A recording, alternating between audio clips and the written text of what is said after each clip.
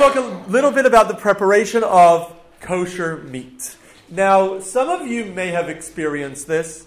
I'm a little bit too young to experience it, although I did see it a few times.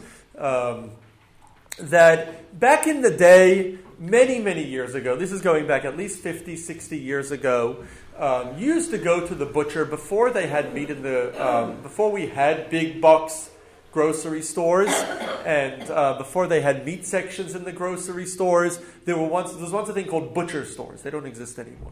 There was once a thing, there was fish stores and butcher stores and bakeries. Now you just go to Ralph's and you get everything. So back then, they used to go to the butcher store, and the butcher store used to have big cuts of meat, and they used to cut a piece of meat for you, and then you used to have to take it home and prepare it yourself.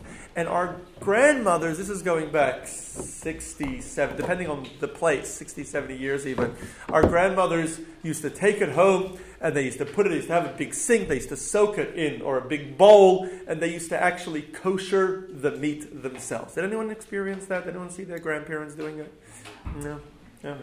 So, my mother saw when she was a kid, how her parents did it. This is going back 70 years, so it's going back quite a while. Today, we don't really experience how our meat is prepared. And in my view, it's a little bit of a problem in general that we don't see the source of our food.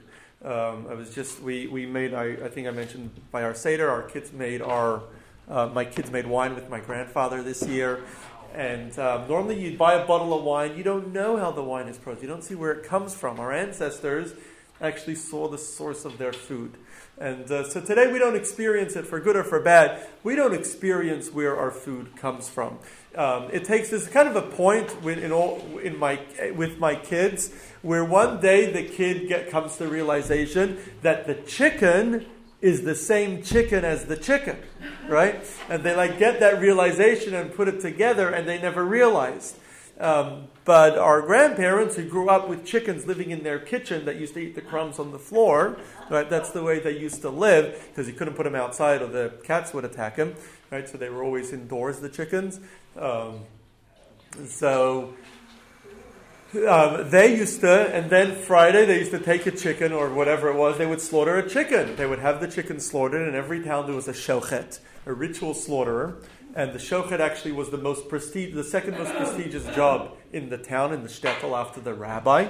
My great-grandfather came from a family of shochtim. They had that position in the same town in Poland for generations. They were the shochtim of the town, and the shochet would sit in the synagogue courtyard, and they would bring the chicken to the shochet, and the shochet, they would pay him a little bit, and the shochet would shech their chicken for them right there, and then they would have to go through the whole process themselves. So today we don't really experience the process.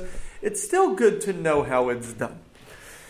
So the first stage in preparing, whether it's meat or fowl, fish don't go through this preparation process at all. Fish according to Torah, if it's a kosher fish, there's no preparation process whatsoever. You just kill it and eat it.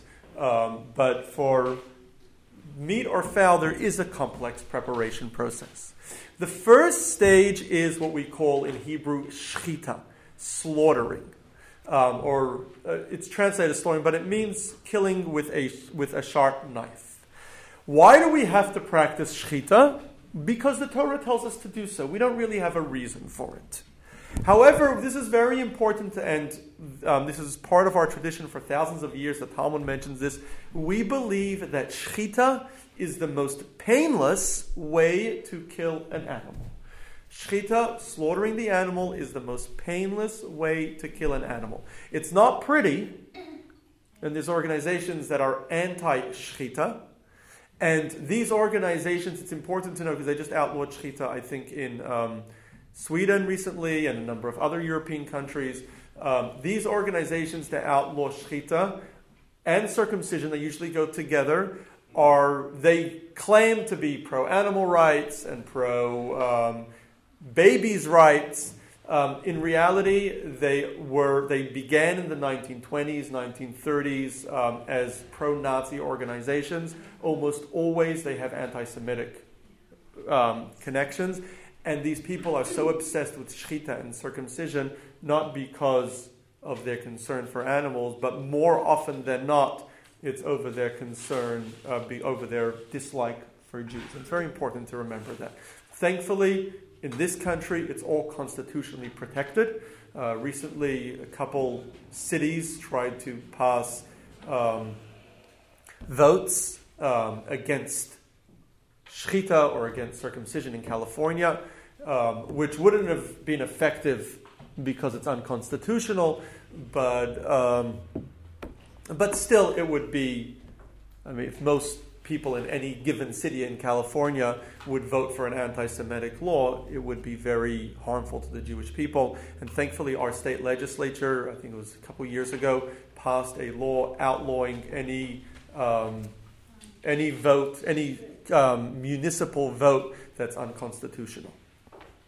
So if the vote would be unconstitutional, it's illegal, and so they can't even pass those votes. They can't even put those votes on the ballot anymore, thankfully, in this state. So explain what makes it unconstitutional?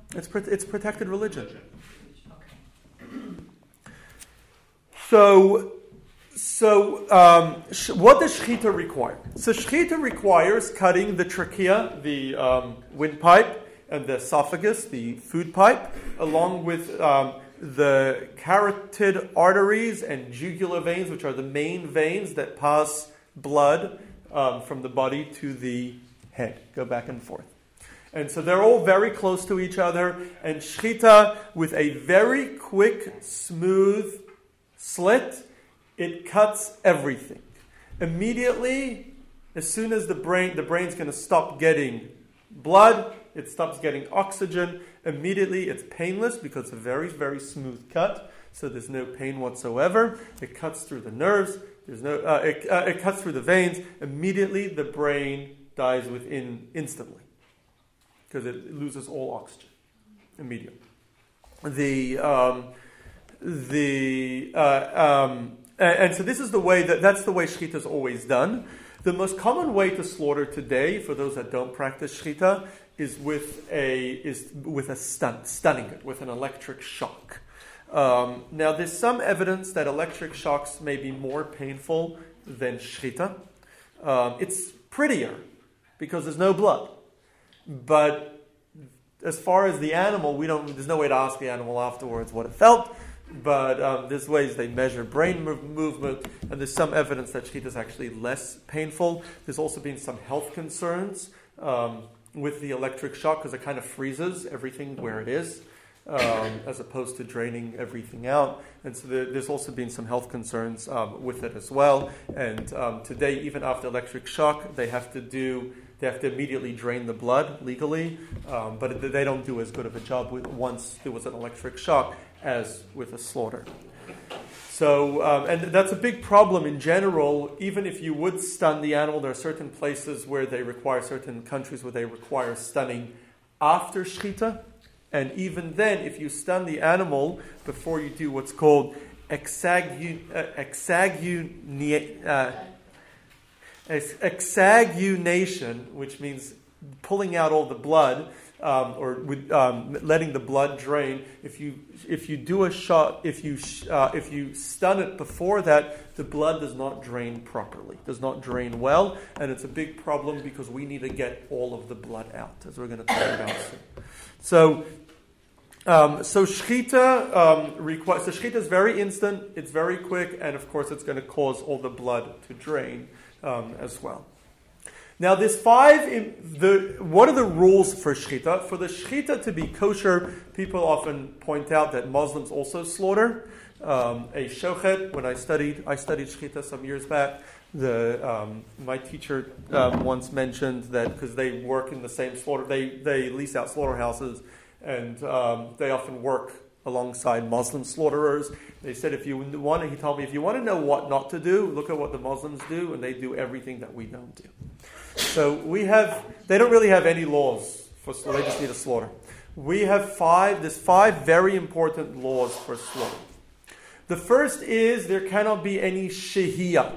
Shehiyah means waiting. You cannot pause for a moment. It has to be a quick back and forth uninterrupted incision. So you go forward and back, and that's it. There's no cutting hard.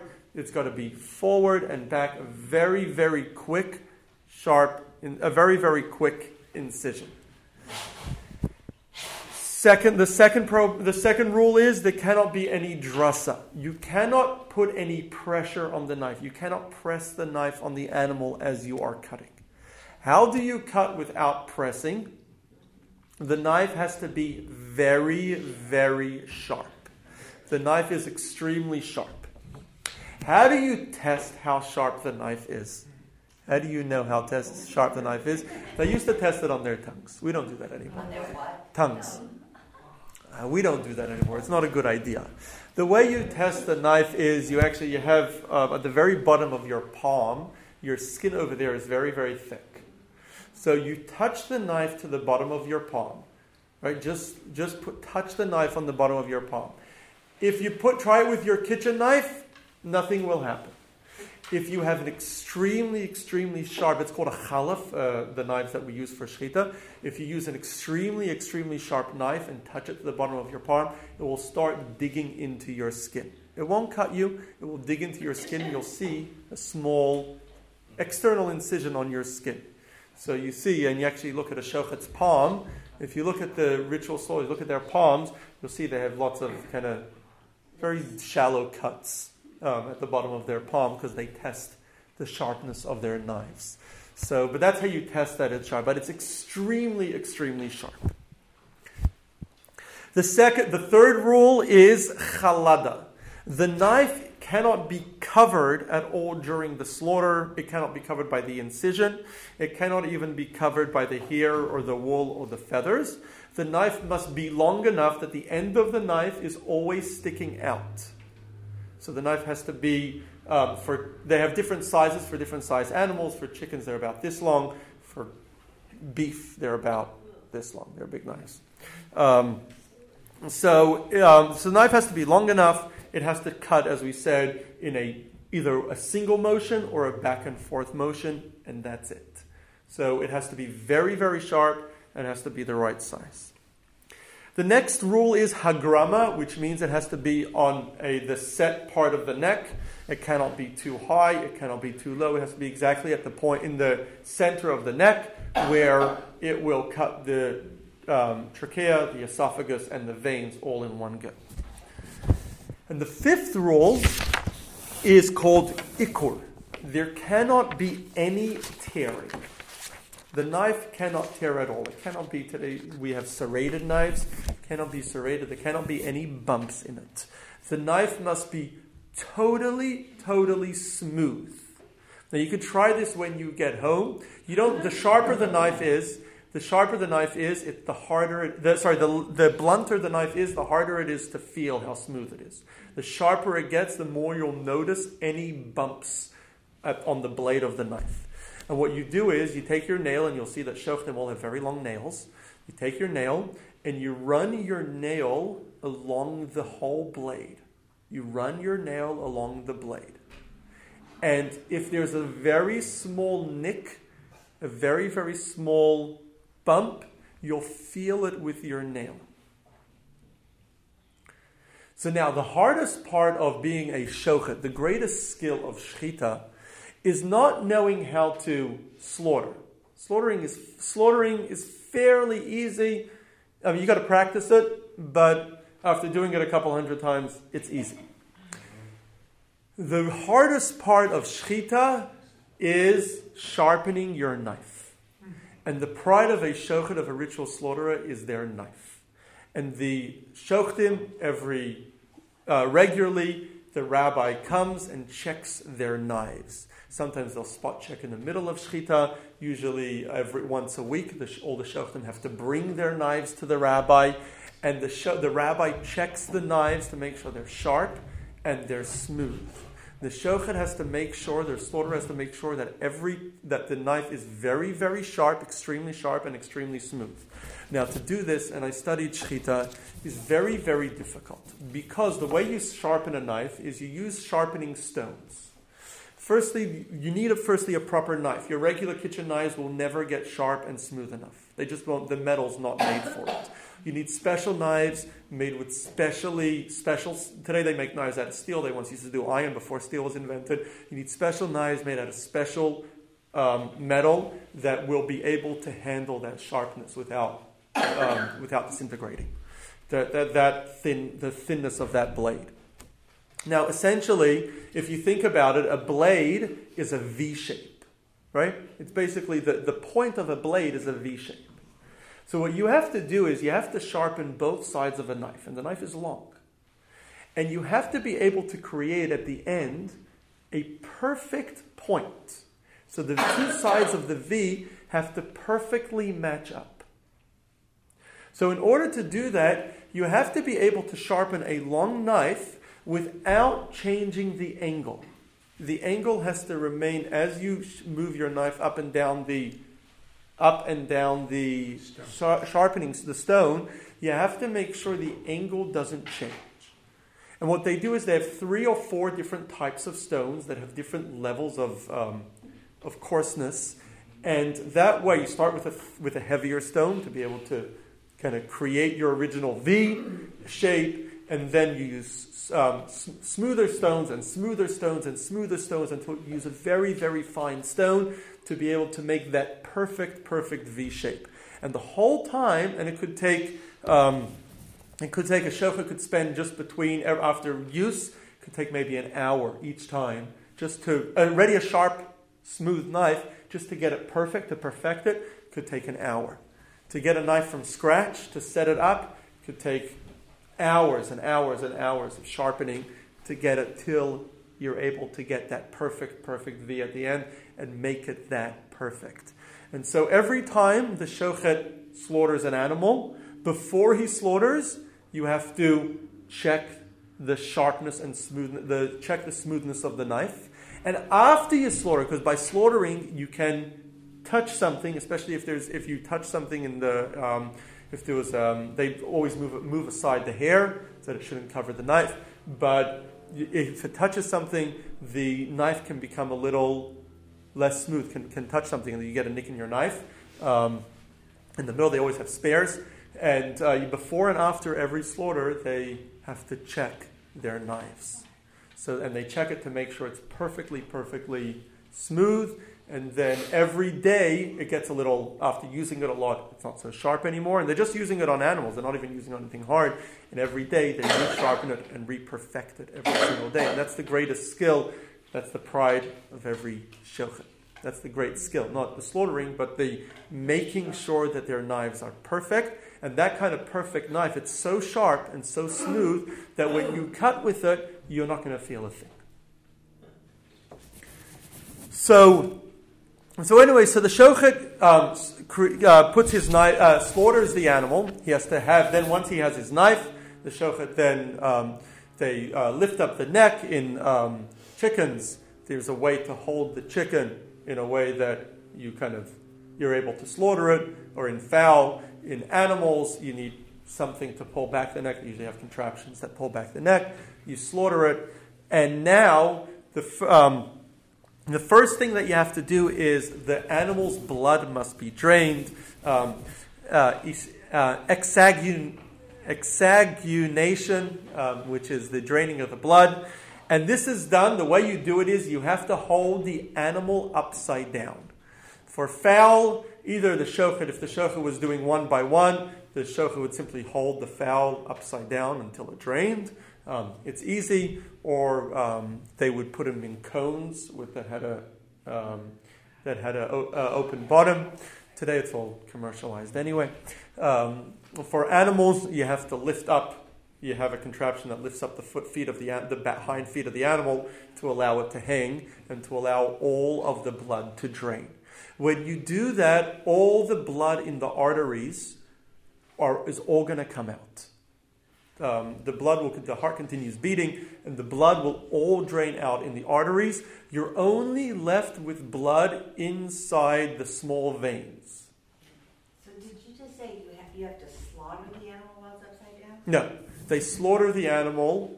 You pick up the head. You have to pick up the head to slaughter the animal. You have to stretch the neck to slaughter the animal. But then after slaughter, they pick up the animal and lift it upside down to drain the. This is where your meat comes from. They always, legally you have to drain the blood also today. Yes? Can you kosher meat that's not bought in the store like Ralph's or something? No, because it has to firstly have been slaughtered properly. Oh, okay. Secondly, if it was stunned, it was not slaughtered properly. Secondly, with all the rules, even if it was slaughtered, if they didn't slaughter it if there was a nick in the knife, the animal's no good. Sometimes the shochet can slaughter it, and after the slaughter, find a nick in the knife. If you find a nick in the knife after the slaughter, even though it was good before the slaughter, animal's not kosher.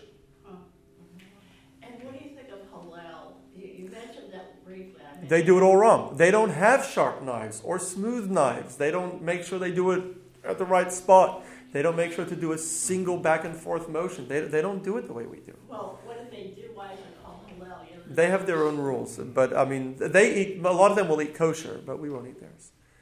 Oh, you don't eat halal. Yeah, we also have a number of more. There's a lot more rules. We're just starting. There's a lot more. I don't want to take the conversation off track, but it seems like most of these rules revolve around preventing the suffering of the animal. I know that there's been a lot of discussion about this new technology of cultured meat that's grown in a lab, and that certainly prevents the suffering of the animals. So I'd love to hear your thoughts. It's a very on good that. question. There's a lot of debates about the health of that, about the how wise it would be to eat that kind of stuff.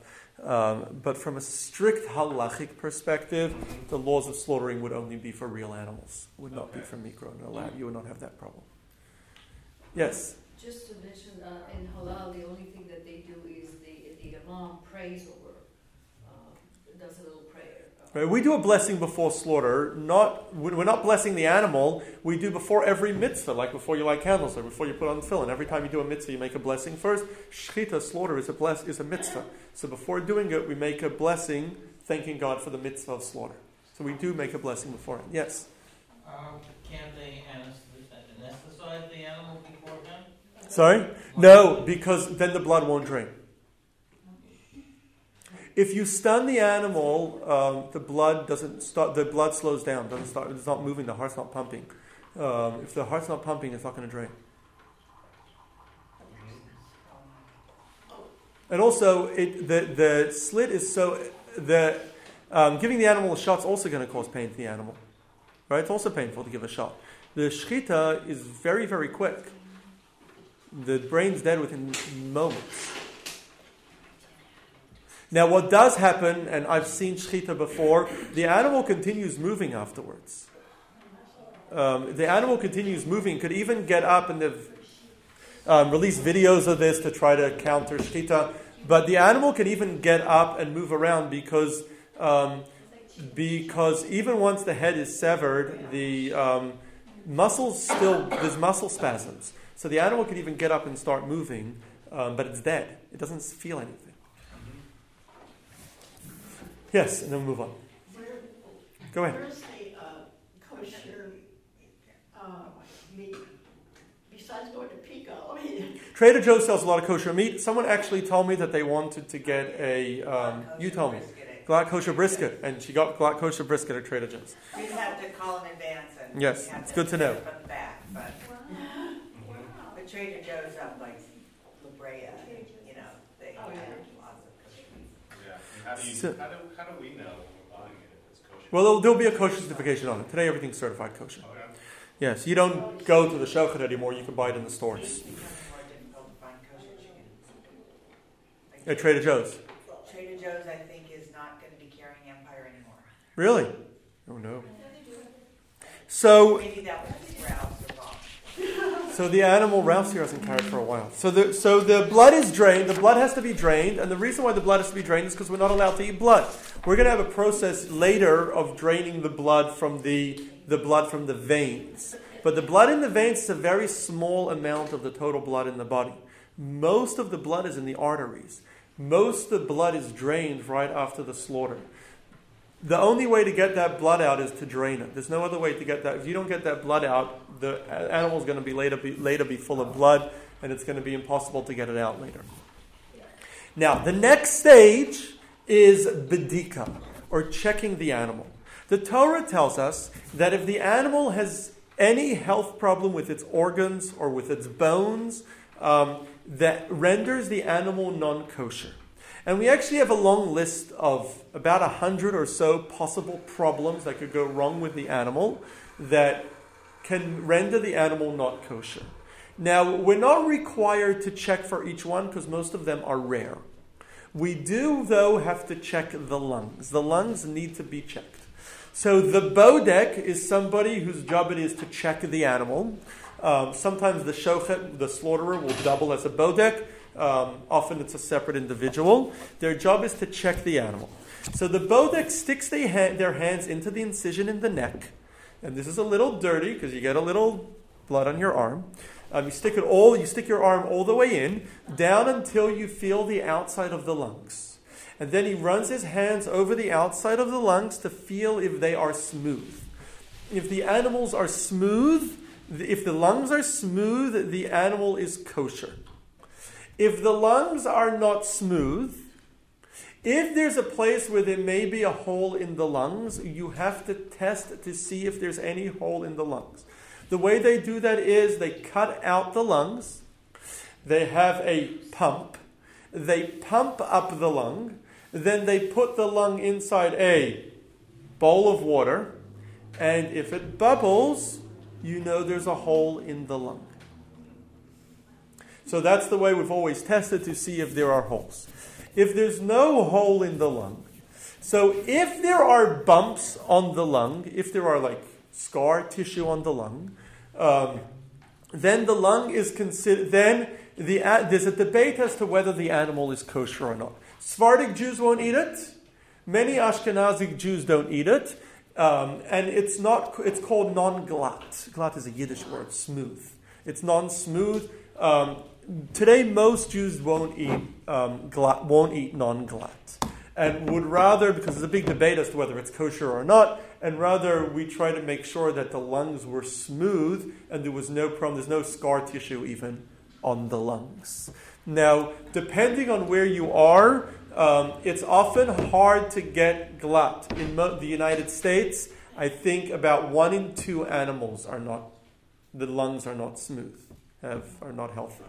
A lot has to do with the climate. In better climates in South America, where the best meat comes from, it's hard to get South American meat in the United States, but most of the world eats South American meat. South American meat is much better meat in general, and over there, a much larger percentage of the lungs are smooth. So I'm confused about something. So if the lungs being smooth makes it glut, when does it have to be glut versus it's just kosher, or is it just not? The only difference between glut kosher and regular kosher in Europe, in Northern Europe, a lot of it has to do with the cold climate. The colder the climate, the more just like people, right? The more we struggle with viruses, so do the animals. So the more problems they're going to have with their lungs, the colder the climate. So in Northern Europe, the very cold climates, we had a lot of very hard time finding glut meat. In Northern Europe, about 1 in 10 animals are non-glut, are glut. So most animals are not glut. So in Northern Europe, we used to eat non-glut. Here in the United States, for a number of reasons, we've been able to procure glut without a problem. And so here, most meat that's produced is glut. Glut means that the lungs were smooth. So if you see glut for anything other than meat, it's a myth. Glut is only for meat. Most meat in the United States is glut. All meat in Israel today is glut. All meat produced in South America today is glut. In Europe, still in Northern Europe, in Russia or Eastern Europe, there's now Jewish communities there, they struggle still with glut. I was once at a shechita. I once helped out with a shechita in Lithuania at one point in my many years ago, and we did, I forget how many animals, and we kept one after the next, and they weren't glut. It's very hard to find glut there. So what do we do with those animals? Sorry? the animals that they find out. In Europe, it was a big problem because non-Jews would buy it at a big discount. Today, where Jews are not at a disadvantage anymore, we're able to sell it. We're able to sell it at cost price, so we don't usually lose very much. Besides the shochet in people's time, but other than that, we don't lose very much. So anyway, that's how. So the meat must be. The lungs have to be checked. But Sephardic Jews, because they lived in warmer climates, Sephardic Jews were always careful not to eat glat, and they even have always had a higher level of glat than even Ashkenazic Jews were ever careful about. So then, after that, the animal is then cut.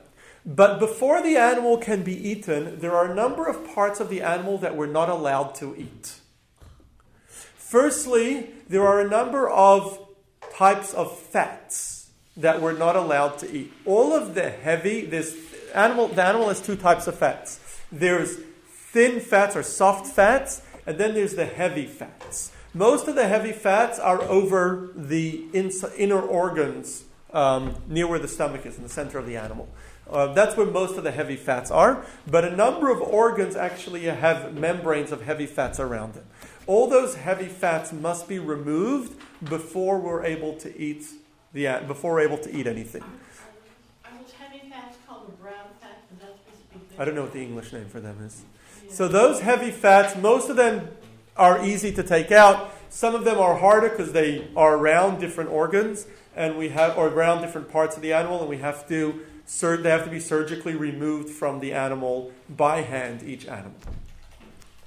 In addition, the Torah forbids us from eating the sciatic nerve, the gid hanoshe. The sciatic nerve starts at the bottom of the spine and winds its way through the hind legs.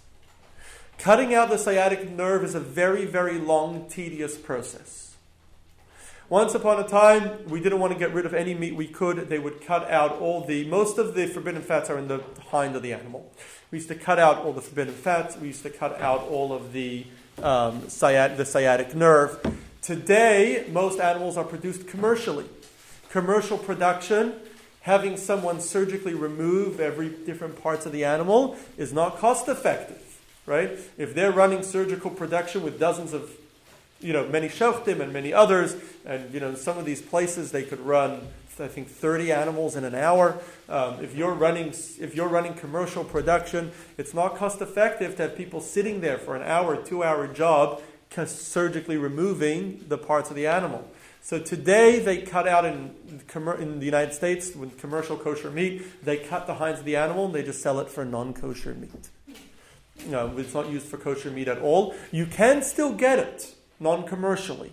And actually the store via Western Kosher that makes meat it's very expensive because it's got to be made privately, without non-commercially. But you can get kosher hind parts of the animal, but people want to know why you can't get kosher filet mignon. That's why, because we don't sell, generally stores won't sell the kosher hind parts of the animal unless it's pre-ordered special. They'll do a special slaughter.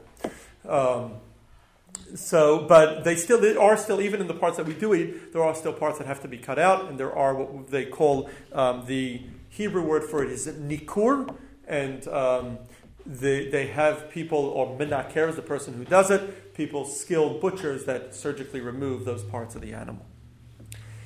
The next stage in removing the animal, in preparing the meat, we're still not ready. Next, the animal has to be cut up, and the blood has to be removed. So, for most pieces of meat, the process of removing the blood is as follows. It has to be cut into pieces, smaller pieces, and then the fowl could be, the blood could be removed whole. First, it has to be soaked in water for a half hour. So you put it in water to soften up the meat, and the meat softens up, gets soaked for a half hour. Then next, you have to cover the piece of meat in heavy, thick salt, very coarse salt, called kosher salt. So when you go to the store, you'll see there's a thing on the shelf called kosher salt. What's kosher salt? Is other salt non-kosher? No, all salt comes from minerals. It's all kosher. Kosher salt means that it's extra coarse salt, extra heavy salt. It's actually a lot healthier for you. My wife cooks mostly with kosher salt because it's much healthier.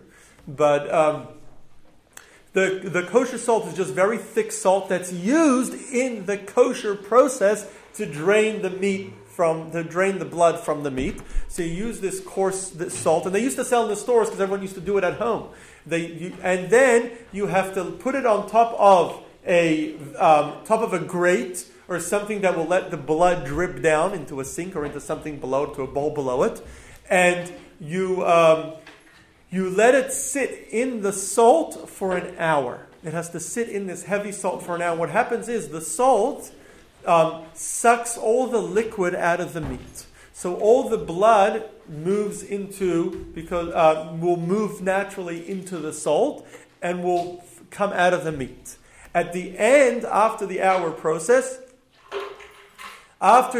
salt processing, at the end, then you have to rinse the meat 3 times from the bloody salt now that's around the meat. When you're finished, you have a piece of meat that has virtually no blood in it. It's impossible to get everything out, but once you've done that, you've done the job. That's enough. So it's got virtually no blood in it, and you've mostly gotten the salt out, although I've never had non-kosher meat, but apparently kosher meat is much saltier. Although I'm sure non-kosher meat is also much bloodier, because it's not drained to start with properly, and the blood in the arteries, and then they don't salt it the way we do to get the meat out. Now you have your piece of kosher meat. That's a lot of pieces of beef to cut up and salt, isn't it? I mean, so today it's all commercialized. If you go to a commercial slaughtering plant, and we went as kids. I had a teacher who was also a shochet. We went as teenagers to slaughtering houses. He used to take us, to see it. It's a great experience for kids to see where their food comes from. For adults too, you got to have a little stomach to be able to handle it. But it's that's what you're eating. Someone's preparing it. It's good to know where it comes from. It's good to experience it, even if your stomach churns a little bit. Today it's heavily commercialized. Today they have machines. It goes onto the conveyor belt. The machines cut it up. They do everything for you. They even have, for the pieces of meat, it's amazing. It goes onto a hook, and then it kind of runs on a conveyor belt. Sorry? Conveyor. It runs on a conveyor belt for an hour, where it just essentially goes in circles until at the end of the conveyor belt it sat on it for an hour, and it goes into a pool of water that. It kind of slowly gets turned through this pool that it takes everything's automated today. Back in the day, our grandmothers used to sit and do this at home themselves. They used to take it to the shofar. The shofar used to check it. If they had a question, they would go to the rabbi whether the lung was good. But we don't do that. We don't need to do that anymore. It's all commercialized today. It's all. Is there anything once the animal is slaughtered, now that it's going to be cut up? Is there any requirement about the blades that's going to be used to cut up the animal? Sorry? The blade that cuts the animal? No, that's fine. That's fine. That's anything. Well, now it's kosher. You can do whatever you want with it. I mean, you can't mix it with milk, but other than that, it's kosher. Yes? I grew up with all of these things that you're talking about. My mother did the kosher, the salt and everything, and my grandfather was a shochet, and we lived together, and he was always killing the chickens. Once or twice he did a sheep, and I was really traumatized. I was his favorite grandchild, so just walking around in the yard and stuff. And but I remember the sharpness. I remember the skill that it took. But it was traumatizing, especially with the sheep, not the chickens. I was used to the chickens, but the sheep was like, oh my God, came out. So you eat meat today? I eat meat. You eat meat today, yeah. Yeah, I mean, I think it's good, even if you don't eat meat, it's still good to see where it comes from. It's good to see the process. It's good to know how our food... I would tell you the same is also for other things. I mean, we don't know where our bread comes from, how bread's produced anymore, or wine my kids just experience. I mean, everything. We don't know where it comes from anymore because we're urban dwellers, and we go to the store and we buy everything ready-made for us. But there's a process, and it's important to know where it comes from. Yeah. So it's important to know that we gave this class today because this is all part of Judaism. It's important to know, although most of us don't experience it, it's important to know the process. Perhaps it's also good to know why kosher meat costs double the price. You see now all the stages that it takes to produce kosher meat. There's also, though, some life lessons in this process. The reason why we do shechita, again, ultimately it's a chok. We don't really have a reason, but our sages do say that this is the most painless way to kill an animal. One of the basic values in Judaism, we have 7 basic values for humanity, is not being cruel to animals, very important. But there's also other important lessons. We all have... we could call it an animal inside of us, a part of us that wants to do all sorts of negative things that aren't good for ourselves. We actually have a Hebrew term for it. We call it the Yetzer Hara, the evil inclination. People often ask, are people naturally good? Are people naturally bad? Or are they neutral? So the Jewish answer to that is none of the above. We believe that every person has 2 sides to them. We have a Yetzer Tov, a good inclination that wants us to do the right thing and is always pushing us to do the right thing. We also have a Yetzer Hara, an evil inclination that wants us to do bad things and is always pushing us to do bad things. And our lives are therefore a constant struggle. So every good person has that evil inclination pushing them to do bad. So don't feel bad, even though you're a good person, that sometimes you're driven to do something wrong. And for that matter, every bad person also has a Yetzer Tov, a good inclination, pushing them to do the right thing, pushing them to do good things, which is why sometimes bad people do good things as well. And often bad people feel guilt. The Talmud says wicked people live with guilt. So, and often they live with they feel a certain guilt. So, so we need to be able to slaughter the negative side, or be able to process, not slaughter, but process, prepare that negative side within us. We need to be able to work with it, not just not listen to it, but we need to know how to work with it. And it's a very long process of preparation.